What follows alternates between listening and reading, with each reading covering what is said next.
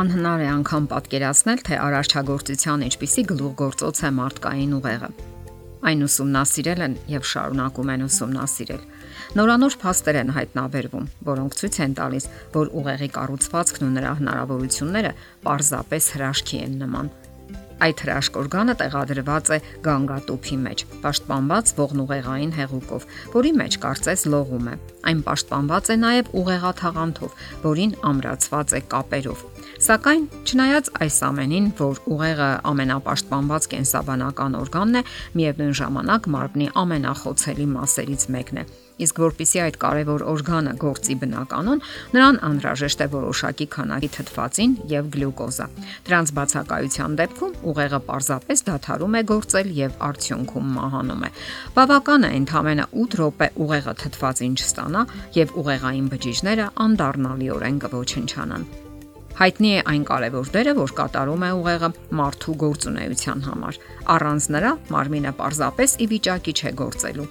Նա ծառայում է թե որպես մարմնի անխափան շարժիչ, թե որպես տեղեկատվություն ստանալու եւ վերամշակելու, ինֆորմացիան հավաքելու, պահեստավորելու օրգան։ Մեր ուզած ցանկացած պահի նա կարողանում է միլիարդավոր տեղեկատվություններից հանել, գտնել, զտել մեր ուզած նյութը կամ պատկերը։ Այդ առումով նա նման է հզոր համակարգչի միլիոնավոր ֆայլերով։ Իսկ որոշում ընդունելու ունակությունը այդ առումով որ համակարգիչը կարող է համեմատվել մարդկային ուղեղի հնարավորություններին։ Գլխուղեղում տեղեկատվությունը փոխանցվում է նյարդային բջիջներով, էլեկտրական հոսանքի օգնությամբ։ Ուղեղի առավել կարևոր աշխատանքներից մեկը գրգռիչները ընկալելու ընդունակությունն է, որի շնորհիվ գլխուղեղը ստանում է տեղեկատվությունը եւ դա գիտակցելով արձագանքում է համապատասխան ձևով։ Հասկանալու եւ գիտակցելու արդյունքում ձևավորվում է պատասխան գործողությունը, ուղղված այս կամ այն պահանջի բավարարմանը։ Եվ հենց ուղեղի գործունեությունն է սահմանում մեր անհատականությունը, սիրելու եւ խելամիտ ընտրություն կատարելու մեր ընդունակությունը։ Հիրավի աստվածային օրգան, որ էվոլյուցիան կարող էր այսպիսի տրամաբանական եւ հզոր հնարավորություններով օժտված օրգան արարել։ Եվ այս բոլոր հնարավորություններով հանդերձ ուղեղը նաև խոցելի օրգան է եւ հանգստի կարիք ունի։ Այդ հանգիստն ապահովվում է քնի միջոցով, որովհետեւ մեր նշած բոլոր գործընթացները կախված են քնի եւ արթուն մնալու հերթագայությունից։ Ահա թե ինչու քունը եւ ուղեղի գործունեությունը սերտորեն կապված են։ Առանց մեկի անհնար է պատկերացնել մյուսը։ Եվ այսպես, քունը գիտակցության առավել խոր փոփոխությունն է, որը զգում է մարդը յուրաքանչյուր 24 ժամվա ընթացքում։ Եվ մարդը կանոնավոր հանգստանում է ամեն օր։ Եթե մարդը երկար ժամանակ բնականon չի քնում, նրա մոտ կարող են առաջանալ հիվանդագին երևույթներ։ Գինեսի ռեկորդների գրքում նշվում է, որ անընդմեջ արթուն մնալու ռեկորդը բժշկական հսկողության տակ սահմանվել է անցած 100-ամյակում։ 52-ամյա մի կին չի քնել անընդմեջ 11 օր, 18 ժամ եւ 55 րոպե։ Շատերն են փորձել գերազանցել այդ նվաճումը, սակայն ստիպված են եղել դադարեցնել փորձերը, քանի որ փորձարկվողների մոտ հայտնվել են զառանցանքի եւ հալյուցինացիայի երևույթներ։ Հայտնի է, որ ուսանողներն ընդունակ են զբաղվելու դասերով մինչև ուշ գիշեր։ Սկսվում են քննությունները եւ օրերով նույն պատկերն է։ Ողջ գիշեր նրանք չեն քնում եւ ահա սկսում են դրսևորվել քիչ քնելու հետևանքները։ Հիշողության վատթարացում, կենտրոնանալու ընդունակության, աշխատունակության նվազում։ Պարզվել է, որ անքնությունը խախտում է մարմնի բոլոր գործառույթները։ Այն զգալիորեն նվազեցնում է աշխատունակությունը։ Իսկ երբ անքնությունը հաճախակի բնույթ է կրում, կարող են առաջանալ զառանցան եւ հալյուցինացիաներ։ Այսօր շատ գիտնականներ այն հետևությանն են եկել, որ քունը ուժեղ արդյունք է տալիս ուղեղի աշխատունակության վերականգնման գործում,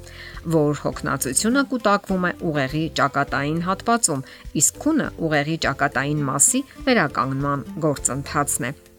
Ահա թե ինչու մարդու բնականon գործունեության համար այնքան կարևոր է բավականաչափ տևողությամբ առողջ եւ վերականգնող քունը։ Այն պետք է լինի ոչ քիչ, քան 6-ից 8 ժամ, կախված մարդու անհատական պահանջմունքներից։ Իսկ քնելուց առաջ հարկավոր է ստեղծել այնպիսի պայմաններ, որոնք չեն խանգարի լիարժեք վերականգնմանը։ Իրավիճակը պետք է լինի հաճելի եւ թուլացնող։ Անհրաժեշտ է մի կողմ դնել ողջ օրվա հոգսերն ու հիմնախնդիրները եւ պատրաստվել հանգստի։ Հանգիստ երաժշտություն։ Որևէ օգտակար գիրք, Ընդունել ոչ շատ տանկ լոգանք։ Այս ամենը կօգնի, որպիսի քնելուց առաջ թուլանաք։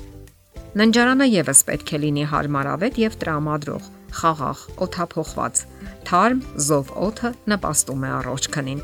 Շատ տաք օդը նույնպես այնքան էլ չի տրամադրում առողջ քնին։ Պետք չէ նաև քնել լույսի տակ։ Այդ դեպքում օրգանիզմում չի արտադրվում սերոտոնին նյութը, որն արտադրվում է մթության մեջ։ Քնելուց առաջ չի կարելի խիստ հուզումնալից պահեր ապրել, ընտանեկան ծանր թեմաներ շոշափել, որոնք լուծում են պահանջում։ Պարզապես խաղաղ երեկոներ ապահովեք քնելուց առաջ։ Ունեցեք ընտանեկան հանդարտ հարաբերություններ։ Հեռուստացույցը նույնպես չի նպաստում լավ քնին։ Շատ ընտանիքներում հեռուստացույցը պատվավոր հյուր է մինչև ուշ գիշեր եւ համարյա չի դադարում նրա բարձր ձայնը։ Իսկ եթե ծանր հոգեբանական կամ դրամատիկ հուզումնալից պահերով լի ֆիլմեր եք դիտում, ապա ապահովում եք ծանր, եթե ոչ մղձավանջային գիշերը կամ խառնաշփոթ երազներով լի քունը։ Մեր ժամանակները լարված փոխհարաբերությունների ժամանակներ են։ Ամենատարբեր ֆիզիկական եւ հուզական հոգեբանական հիմնախնդիրները պարզապես հյուծում հոգնատանջ են անում ժամանակակից մարդուն։ Եվ ահա օգնության է հասնում ամենազոր քունը, որը պետք է վերականգնի մարդուն։ Պետք չէ կրճատել նրա համար հատկացված ժամանակը։ 6-ից 8 ժամ լիարժեք քունը պարզապես անհրաժեշտ է ձեզ։ Շատերն են փորձում գտնել լրացուցիչ ժամանակ քնելու հաշվին, սակայն հետո թանկ են վճարում դրա համար։ Եղեք ողջախոհ, քնեք այնքան, որ արթնանաք առողջ եւ թարմացած։ Եթերում առողջ ապրելակերպ հաղորդաշարներ։ Ձեզ հետ է Գեղեցիկ Մարտիրոսյանը։ Հարցերի եւ առաջարկությունների համար զանգահարել 033 87 87 87 հեռախոսահամարով։